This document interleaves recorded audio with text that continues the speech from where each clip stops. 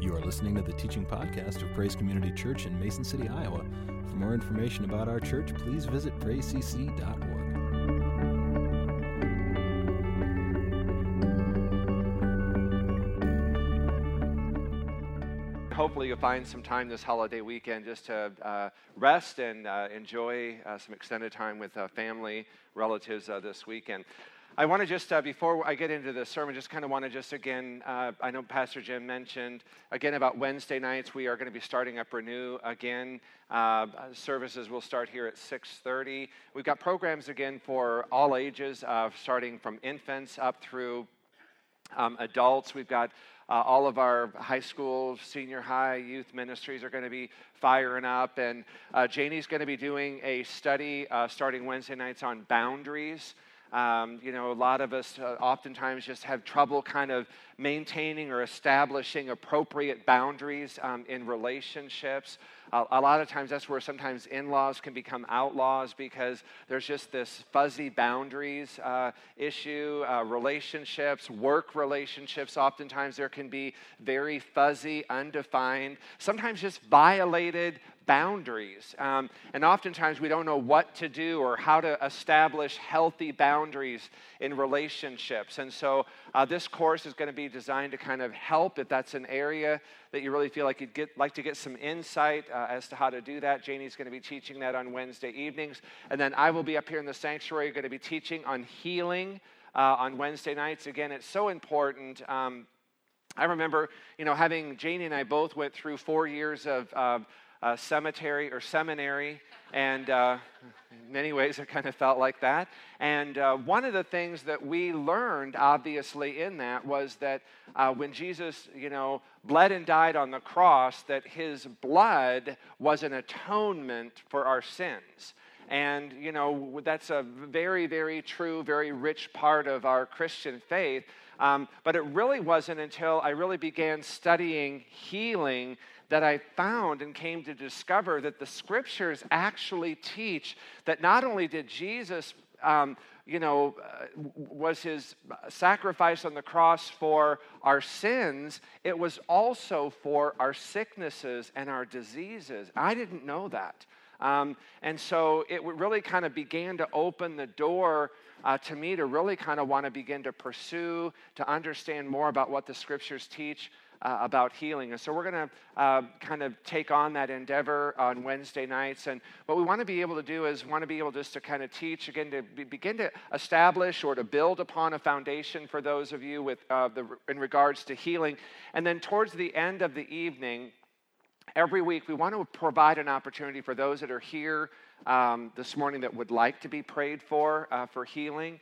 We're gonna invite people to come, lay hands on, anoint with oil if they should so desire, and just pray for healing. It's also an opportunity for people who want to learn how to pray, how to intercede, how to stand in the gap for people who are contending for healing. And so we're going to provide opportunities for those of you that maybe would like to know how to pray for people in healing, and just kind of give you opportunities to be able to lay hands on people and to pray as well. So we're doing that on kind of Wednesday evenings. And so if you know of anybody, even if they don't go to this church, if you know of anybody that you think might benefit from teachings on boundaries or on healing, we are certainly open to welcoming anybody here on those Wednesday evenings. And then a week from tonight, next Sunday night, Janie is going to begin a study on Hearts Ablaze by John Bevere. It is a study that she has taken the Thursday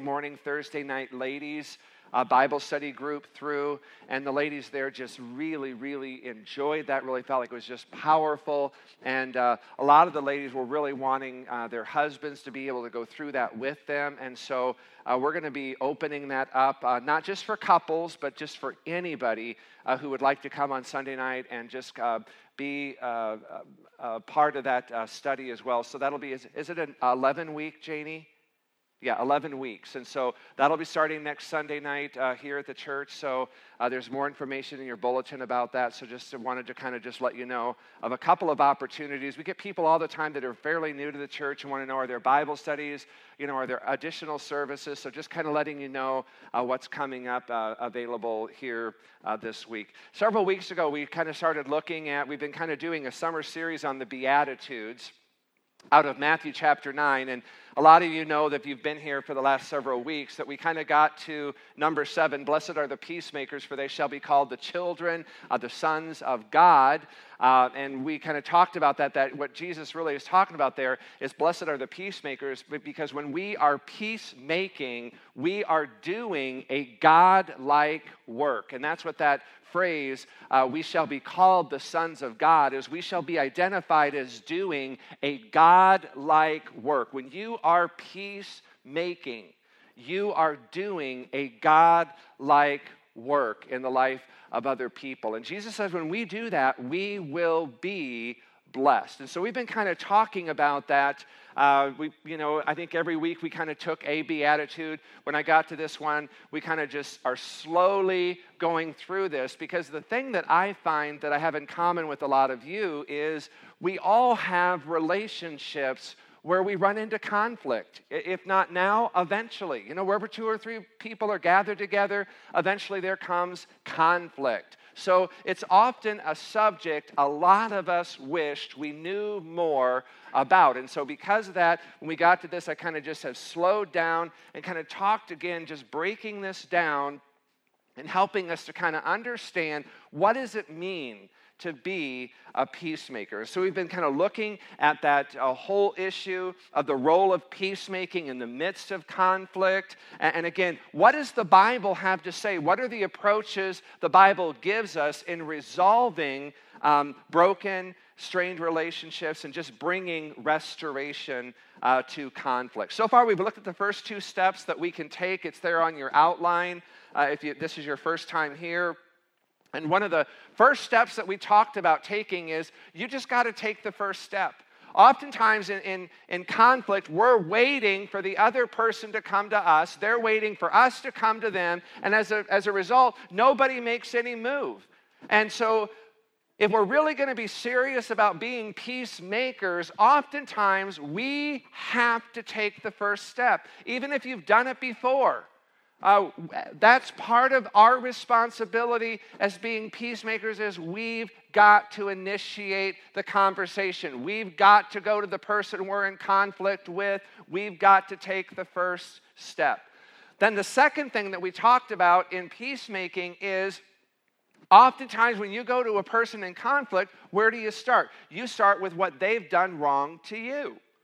You talk how they maybe have offended you, maybe what they have done to cause conflict. And what we kind of have been talking about the last couple of weeks is we're not going to do that. We're going to start with, what is my fault? What is my contribution to the conflict? We'll get to yours. But first, I'm going to start by telling you what I think I have done that has contributed to the conflict. Because see, when you begin there, what it does is oftentimes it kind of just brings the defenses down of the other person. You're kind of being honest. You're taking ownership of your garbage in that. And oftentimes what that does is it kind of just relaxes them, brings their defenses down. When you've kind of admitted your role, oftentimes it just opens the door for the other person to say, you know what, it takes 2. I appreciate you owning up to what you've done. Let me own up to what I've done. Oftentimes, that's not what we do. We go and we just begin to blame and point fingers and accuse. And all that does is it just causes people's defenses to go up. We just begin to build walls. But again, if you'll just go and say, here's what I've done that I think has added or caused this conflict. And so I want to take ownership of that. And oftentimes, again, it just brings defenses down. Third step we kind of began talking about, and that is, once you've taken that first step, once you've kind of, again, just said, here's what I've done, here's what I've contributed toward the conflict, the second thing is, just take time, stop, don't speak, listen. Be quick to listen, slow to speak, James says. Listen for their hurt, their perspective. Oftentimes, again, we want them to know how they have hurt us. We want the other person to see the conflict from our point of view.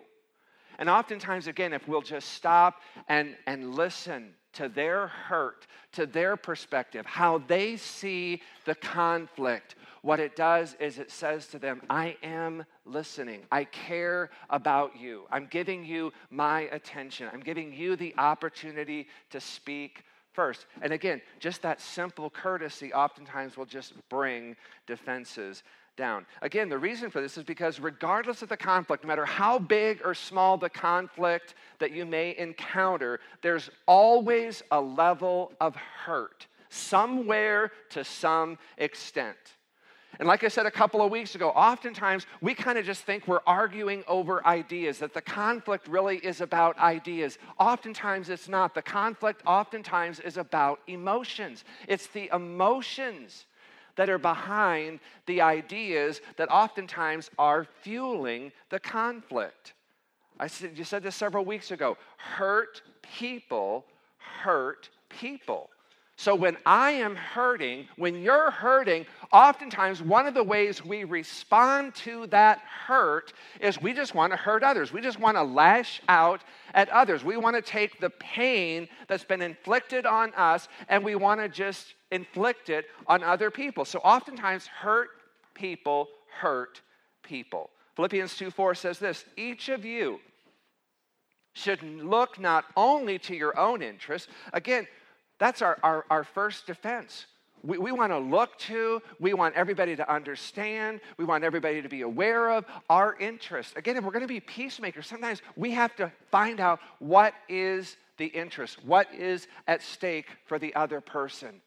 Do I care as much about their interest as my own? Oftentimes we care more about our own and nothing about the other person's interest.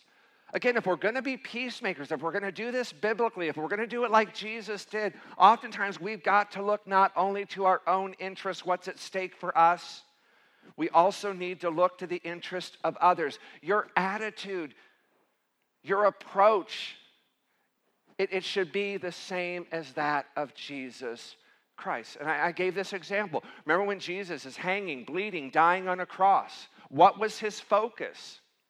It wasn't, oh, hey, everybody, look at me. I'm hanging up here. I'm bleeding. I'm dying. Poor me. No, that wasn't his focus. That wasn't his interest. What was his interest? Father, forgive them. They know not what they're doing. That was his focus. That was his interest. And Paul says that's got to be our focus. That's got to be our attitude. That's got to be our approach. Care more about the interest, be focused more on the other person than on ourselves. There's the old Chinese proverb, seek to understand before seeking to be understood. We want everybody to understand how we were hurt, how we were offended, and yet we don't want to take time to understand how were they hurt, how were they offended, and what was our role in that. We're so busy trying to get the other person we're in conflict to see our position that we're not listening and we're not even really caring about theirs. We're so busy speaking again that we're not listening to theirs. And when that happens, what you're going to find is you're just going to move further and further and further apart in the conflict. The truth is, the more you understand the one you're in conflict with, the more patient, compassionate, and understanding you're going to be towards them. And I'll give you an example of that in just a minute. The less understanding you are about people, the less you care about their interest, their hurts, their perspective, the more impatient, frustrated, and misunderstood you're going to be. Romans 15:2 says it this way, for we must bear the burden. We bear the responsibility of being considerate, mindful, aware of the doubts and fears of others. Do you realize the two largest drivers in most conflict are doubt and fear? That when you get behind the whole conflict, that oftentimes is the two main motivators in conflict are doubt and fears. So a lot of the conflict that you and I encounter, it's just simply a manifestation of the doubt and fears of others. And as Christians, we have the responsibility, Paul says, it is our burden. to take into consideration, to try to understand the doubts and fears that may be fueling the conflict we're engaged in. And again, as we take into consideration maybe those contributing factors, it really has the power and the potential to make us more understanding, more compassionate towards those we are in conflict with, as well as motivate us to kind of move toward reconciliation and resolution. Now, some of you, I shared this in the past. If you've been going here anytime, some of you know I had a very challenging, a very difficult relationship with my mother when I was growing up. And I'm not going to go into a whole lot of details, but there was a fair amount of verbal, of emotional, physical abuse throughout my childhood and early into my teen years. Now, the reason I don't go into a lot of detail about that is because it's just not something that's a focal point of my life. None of our kids are here, are they?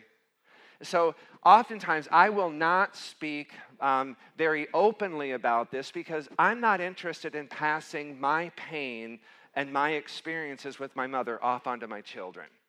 Okay, oftentimes you get parents that just feel this need to share with their kids every nitty-gritty, nasty, down and dirty detail about relationships with family members, and oftentimes we don't realize that really poisons the well for our children. I can go into stories about things that happened between my mother and I, and when my kids hear that puts a burden on them to say, I don't understand that. Help me make sense of grandma doing this to daddy.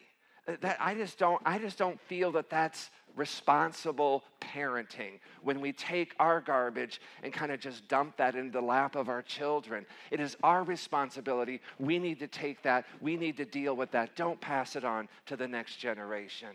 And so, again, I don't go into a lot of detail, but just to suffice it to say, there was definitely a fair amount of emotional, of physical, and verbal abuse in my childhood and well into my early teen years. And so I just didn't have a very good relationship with my mother, and I often found myself just filled with a lot of anger, a lot of bitterness, a lot of resentment towards her, the things that she did, just the way that she treated me.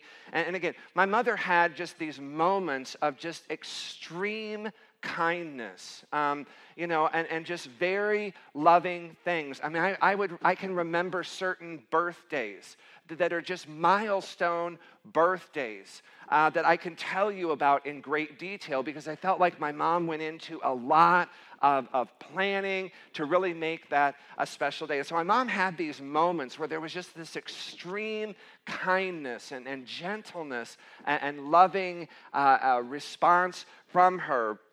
But the vast majority of my interactions with her were largely very unpleasant. And there were just times that the anger, the bitterness, the resentment in me towards her was so deep that there would just be times I would often think, man, when I graduate from high school and I move out of here, I mean, I have plans of never, ever seeing or talking to that woman again. I mean, that's how deep the anger and the bitterness and the resentment went in me towards her.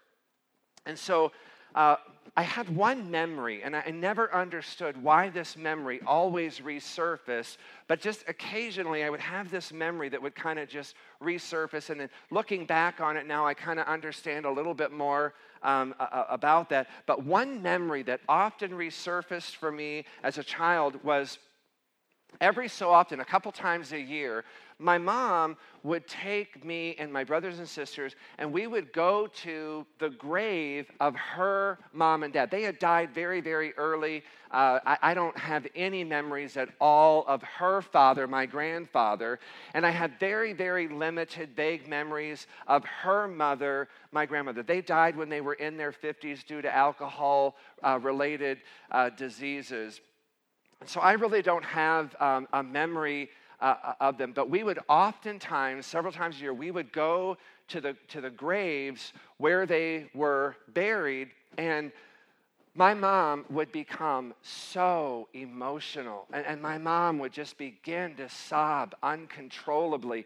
And I remember just standing there as a child, and I just would feel this extreme sadness in watching her, and because I didn't like seeing my mom that way. And so I dreaded, I hated going to the cemetery because I knew what my mother's reaction was going to be, how it was going to make me feel. And so I just dreaded going. And then there was a point, it took me a while to kind of come to that point where I realized suddenly we stopped going. You know, we would go a couple times a year, and then just suddenly it dawned on me one day, we haven't been to the graves of my grandma and grandpa. Not that I wanted to go, but it just all of a sudden dawned on me, we hadn't been there for a long time. And so oftentimes I would have this memory just resurface. And I never understood why. And so after I graduated from high school, I was in college. I had become a Christian. I was probably been a Christian maybe like for 3 or 4 months. And those of you that maybe are Christians and you became a Christian and you had relationships that were highly conflicted, maybe you had anger, bitterness, resentment toward an individual. How many of you know it doesn't take God very long to get to that place in your heart and your spirit where God says, it's time to deal with this issue. It's time to deal with this relationship. And so I knew right after I had become a Christian, 3-4 months after, that God was really working on my heart that I really needed to forgive my mother. I really needed to work through the issues of my anger, my bitterness, my resentment towards her.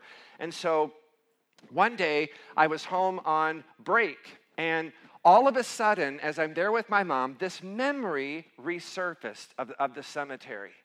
And I'd never ever asked her why. And so I kind of just got up some courage as we were sitting there, and I said to her, I said, Mom, I remember growing up and, as a little kid, you always used to take us to your mom and dad's grave, and I said, it was always kind of a tough time, and I said, and then I kind of noticed one day, we just stopped going, and we've never, ever gone back, and I said, I've often thought about that, and I wondered, why did we stop? And my mom just kind of opened this door into her life I had never, ever had an opportunity to go into. I didn't even realize up to this point, I didn't know anything about my mother. I didn't know anything about her childhood. I didn't know what it was like for her as a teenager in high school. I mean, I just kind of assumed my mom came out of the womb at like 35. So I put that question to her, and she said to me, her response was, it caused me too much pain. It was just too painful to go. And I said to her, in what way? And she just began to open up and really began to share a lot of what happened in her childhood. If any of you have been raised by alcoholic parents, you understand. My parents never drank. I think I saw my dad drunk one time, and he got so sick, I don't think he ever did it again. But I never, ever saw. My parents were never loose with alcohol at all. And so my experience is almost the exact opposite in that regard. But she began to tell me about growing up with alcoholic parents. Again, I don't remember her dad. I remember her mom, very vague memories of her mom. And her mom was wild angry. I mean, that woman scared the daylights out of me. All I can remember is just the wild, angry look in her eyes, just that angry demeanor. I mean, she just had an anger aura about her, and it just intimidated. That's all I remember about her, was just seeing one really, really violently angry woman. And so my mom just began to kind of share some of the stories of growing up with alcoholic parents. And she said, that they owned a tavern. And my mom's mom and dad both worked the tavern. They were bartenders. So she said oftentimes they would come and they would pick them up at school, and then they would drive straight to the bar. And then my mom and her 2 sisters would sit in the car the rest of the day, well into the night, while their parents were inside working in the tavern. And she said, I sat out there with my 2 sisters. We did homework. Sometimes we would listen to the radio. Sometimes we would just kind of sit and talk for hours and hours, day in and day out. She said during the winter months, oftentimes they would give us sleeping bags, blankets, and we would just huddle together there, the three of us, just trying to keep each other warm until it was time to close the bar down, and then they would go home. And she just kind of talked about, there came a point to where they had bought or they rented the apartment upstairs from the tavern. So my mom said they went from sitting in the car, basically just being upstairs. And she said, the only time I ever really saw my mom and dad was when they would get us up for school in the morning. And oftentimes they were just fighting. And she said it was more the hangover than anything. And she said my parents just fought bitterly all the time. And she said we'd get home. My parents were downstairs in the bar. She said we never saw them. And so I was like, well, do you have any good memories of your mom and dad? And she said, yeah. She said, I remember when I was a little girl, she said, I just loved to dance on my father's feet. For the first time, I got a picture of this little girl. Not this angry mom, this little hurting girl. That all she wanted was just a relationship with her mother and her father, a healthy relationship. The kinds of relationships we all long for with our moms and our dads. And so as she just kind of began to share and move from story to story about her childhood, things I never, ever realized. There just came a point, a break in me, where I just had this overwhelming compassion for her. And all of a sudden came to this realization, this wasn't as personal as I had thought it was. I thought she was angry. I thought she hated me. Here was a hurting woman that all she knew to do with the pain was to pass it off onto others. And unfortunately, I was one of those targets that she passed her hurt and her anger on toward.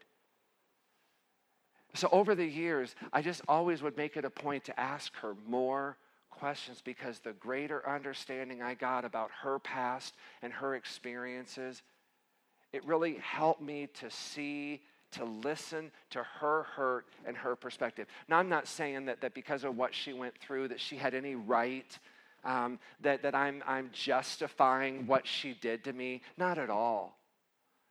Those things never, ever should have been done. I wish my mom would have had a way to deal with her hurt, her pain, her anger in appropriate ways. I'm not justifying the inappropriate ways that she did that.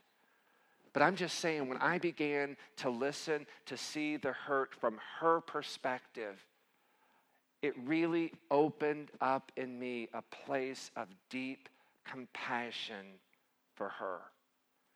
And I'll tell you what, I was just able to just forgive her, because I realized it wasn't me that she's angry at. So sometimes it's just taking time to listen, to ask those questions that sometimes will give us some insight, some perspective of where that person's coming from. Because again, hurt people hurt people. Today, I have a great relationship with my mom. It's taken a while. I wouldn't say that I have like a mother-son relationship with my mom. I've never had that. I'm not after that anymore. I do have a friendship with her.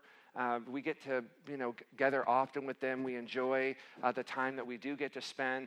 They support our church. I mean, every so often she sends, checks to financially support our church. And so again, there just are a lot of ways that I've seen our relationship grow, and she's said and done things. I mean, she's apologized in a way that she knows how, and luckily, I shouldn't say luckily, I mean, I had already forgiven her. And so when my mom, began to take ownership and kind of began to talk to me about some of that. And she said, I am so sorry and I'm so ashamed of the way I treated you. It was just a blessing for me to be able to look at her and say, you know what? I forgave you for all of that a long time ago, and it's no longer an issue. I don't dwell on it. I don't think about it. And I hope that you'll be able to come to a place in your life where you can move on from this as well. But from my perspective, I just said to her, you don't ever need to apologize to me again, because it's all under the blood. It's all been forgiven. It's all past history. And like I said, I just worked from that point forward trying to build as healthy of a relationship as I can. It's not perfect. I'm not perfect. But it is much, much better. And so again, oftentimes what I'm trying to tell you is sometimes in conflict that you're having with people, sometimes it's just sitting down, listening to their perspective, asking questions. Where is this coming from? What's happening here? And sometimes, again, once you get that perspective, again, it will just open the door, and God will use that to just give you a sense of compassion, of kindness, whatever you need to move in the right direction with that person. So I just share that from my own perspective, how that one point really just changed my relationship with my mother. Next step in peacemaking comes after we've made the first move, after we begin with my faults, taking into consideration their hurt, their perspective. Then we are ready to speak the truth tactfully. Okay? I've acknowledged my role. I've listened to your hurt and perspective. I want to now share my hurt and perspective with you, but I'm going to do that tactfully. I'm not going to be rude here. Again, I'm just going to speak the truth tactfully. The truth is going to set you free, but you got to say it with love. You got to say it with kindness. You got to be gentle. You've got to sometimes find kind ways of saying difficult, tough things. Okay? I get people all the time, well, I just tell it like it is. I don't hold back. If I'm thinking it, I say it. You know what, folks? That's just a recipe for rudeness. There's nothing admirable in you kind of just vomiting all of your thoughts and emotions and feelings on people randomly. There's no art to that at all. Anybody can do that. But a wise person is a person who can choose their words carefully and thoughtfully and in a way that's going to be helpful and not hurtful. So don't be one of those people that are full of pride and say, well, I just tell it like it is. I just speak my mind. Don't ever be proud of that, because more often than not, what you're going to come across more being is a jerk, not like Jesus, okay? You'll end up coming off more like you really don't care about other people. You just want to get it off your chest. Ephesians 4:15, Paul says this, speak the truth in love. Do it tactfully, but do it in love. The truth is not enough. It's not just what you say. How many of you know it's how you say it that makes the difference? If you say something offensively, I'll guarantee you it's going to be received offensively. If you're going to be offensive with people, they're just going to respond and they're just going to get defensive. You speak the truth to your children. You speak the truth to your spouse, to your coworkers. And parents, you know, the minute you start yelling at your kids, they're not listening to anything you're saying. They're more hearing the emotion behind the words. They're not hearing any of the words you're speaking. You're never persuasive when you're abrasive, okay? You're never going to get your point across by being cross. Okay, if you're upset with a coworker, a neighbor, a waitress, anytime you start acting in an irritating way, how many of them, they just stop listening. They're just going to back off. They want to just get away from you. Okay, people change faster and people change easier when you take the truth and you just kind of wrap it in love, in gentleness, in kindness. Truth without love is resisted. Truth with love, wrapped in love, is received. Truth without love is resisted. Truth with love is received. Proverbs 12:18 says, reckless words pierce like a sword, but the tongue of the wise brings healing. He's saying here, in a conflict, foolish words, okay, they're going to hurt, they're going to destroy. Wise words, they're going to heal, they're going to build relational bridges. Okay, again, you never get your point across by being cross. Let me give you an example of this. In the Bible, it says, for all have sinned and fall short of the glory of God, Romans 3:23. Okay, that is a biblical truth. Now, I can give you that truth in two ways. I can come across as being very, very judgmental. I can say that in a way that is condemning. I can muster up my best hellfire, brimstone tone, and I can bring you that truth that all have sinned and fallen short of the glory of God. I can sit here and tell you that you're all nothing but a bunch of dirty slugs. You're nothing but a bunch of dirty, slimy worms. I mean, I can just lay it on thick. Or I can kind of do like Jesus does, and I can recognize that, you know what? All have sinned. Every one of us in this room have sinned. Every one of us in this room have blown it. Every one of us in this room have fallen short of God's glorious standard for righteousness and holiness. Every one of us, myself included. I'm probably the biggest one among you. But Jesus would say, that is why I came. Because you all are sinful. That you all have been separated from your heavenly Father because of your sin. But Jesus says, take heart, I have come. And I have lived the perfect life. I have offered up the perfect sacrifice. And because of my death upon the cross and through my resurrection, I am here to give you eternal life. I'm here to cleanse you from all unrighteousness. My blood was shed so that you could be forgiven and restored into a right place, into a right relationship with your heavenly Father. For God so loved the world that he gave his one and only begotten Son, that whosoever believes in him will not perish, but will have everlasting life. Verse 17 is just as important as verse 16, where it says, for God did not send his Son into the world to condemn the world, but that the world through him might be saved. I think that's how Jesus would preach Romans 3:23. It's the same truth, two different ways. One way can be very abrasive and cross and angry and judgmental and condemning, or you can do it like Jesus does and just wrap that same truth in love, in forgiveness, in salvation, eternal life. There's ways to speak that truth. Bible says in Ephesians 4:29, do not use harmful words, but only helpful words. Use the kind of words that build up and provide what is needed. During the Cold War between the communist East and the capitalist West, between the Soviet Union and its allies and the United States and its allies, even in the height of the Cold War, both sides agreed there were certain weapons we were committed to not using. There were certain weapons that were just off limits. And we called them WMDs, weapons of mass destruction. And both sides said, you know what? No matter how we may argue, no matter how we may disagree, no matter the conflict, we are committed to not using certain kinds of weapons. And both the Soviet Union and the American and our allies knew that if the atomic bomb was ever dropped, if one side ever used it, the other side would respond with that. And we called that MAD, mutually assured destruction. So there's just certain weapons we're committed to not using.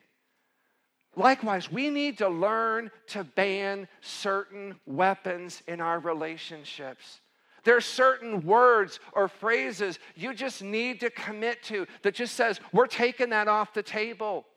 I mean, there are husbands and wives. You need to get the word divorce off the table. You need to get that out of the dialogue. You need to get that out of the discussion, because I'll guarantee you, until you get that word off the table, you will never get to the problem, the root of what needs to be fixed in the marriage. As long as that's an option, as long as that's on the table, that's always going to be an easier path.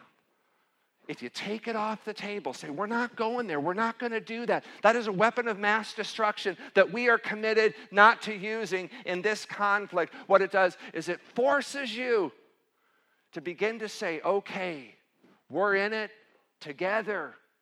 What do we need to do to fix this, to heal our marriage? Oftentimes it's because people keep that option on the table is the reason why it gets used. Oftentimes I'll hear people say things, and not just in marriages, but in relationships. If you don't do X, Y, and Z, I'm just going to kill myself. Oh, that is manipulation. You're trying to control people. You need to get that off the table. That is a weapon of mass destruction. What you're basically saying to that person is, if you don't do what I want you to do, I'm going to go and I'm going to kill myself, and you're going to have to live with that. That's all about control. You need to get that stuff off the table. Those are weapons of mass destruction. So we need to learn to fight fair. I love what Paul kind of talks about in here in Colossians 3, and then we're going to close. Paul says, here's an example. He says, you must rid yourself, disarm yourselves. And then he gives these weapons of mass destructions, and he says things such as anger, rage, malice, slander, filthy language from your lips. Sometimes I meet with couples, and my jaw drops to the floor sometimes when I hear the words that they will call one another. And I'll tell you what, when you are not dealing, if you're trying to assassinate character, if you're just trying to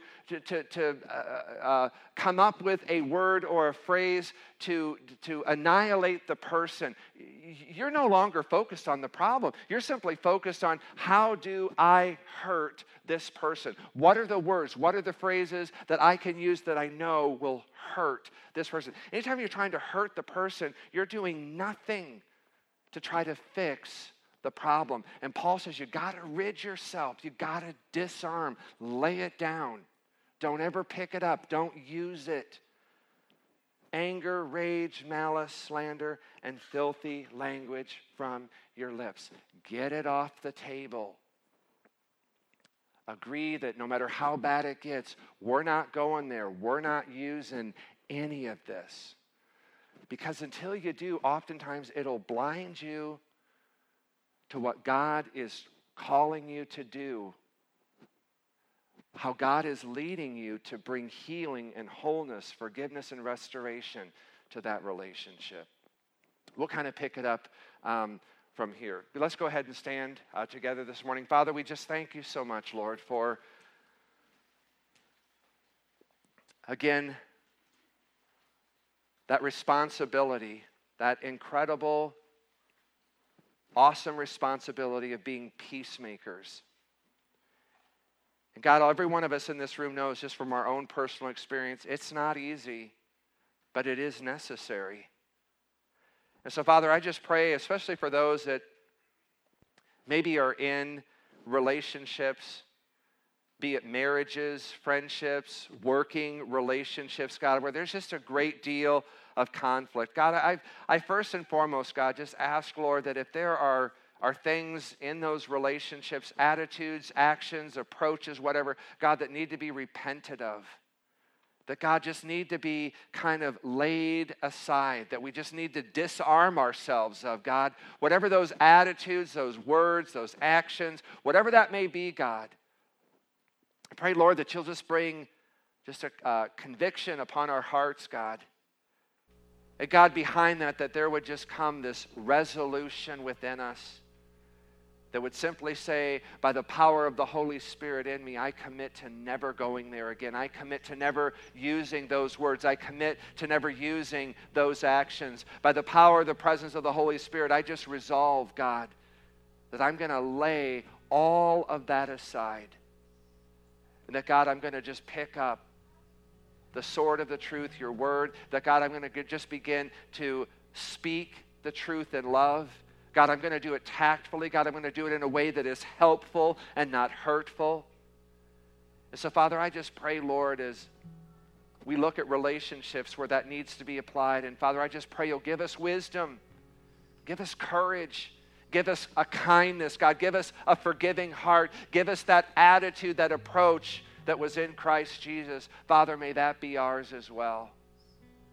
And Father, I just thank you, Lord, that you have reconciled the world unto yourself, and that, Father, you have called us to be ambassadors of reconciliation as well. And so, God, we want to just take up that mantle. We want to take up that responsibility. We want to take up that mission. And God, we want to be peacemakers. We want to be able to reconcile people first and foremost to you, and then, God, to be reconciled one to another amongst ourselves. And so, God, again, would you just give us a heart like Jesus? God, give us spiritual wisdom. Give us spiritual kindness and gentleness, God, to go forth and to be peacemakers, because, God, we know that in that we will be doing your work here upon this earth. And there's no greater work that we can be doing than to be doing the work of our Heavenly Father. And we thank you, Lord, that you've given us insight. You've paved the way for us to be those peacemakers. In Jesus' name we pray. Amen. Thanks for listening. For more information about Praise Community Church, including gathering times and events, please visit us at praisecc.org.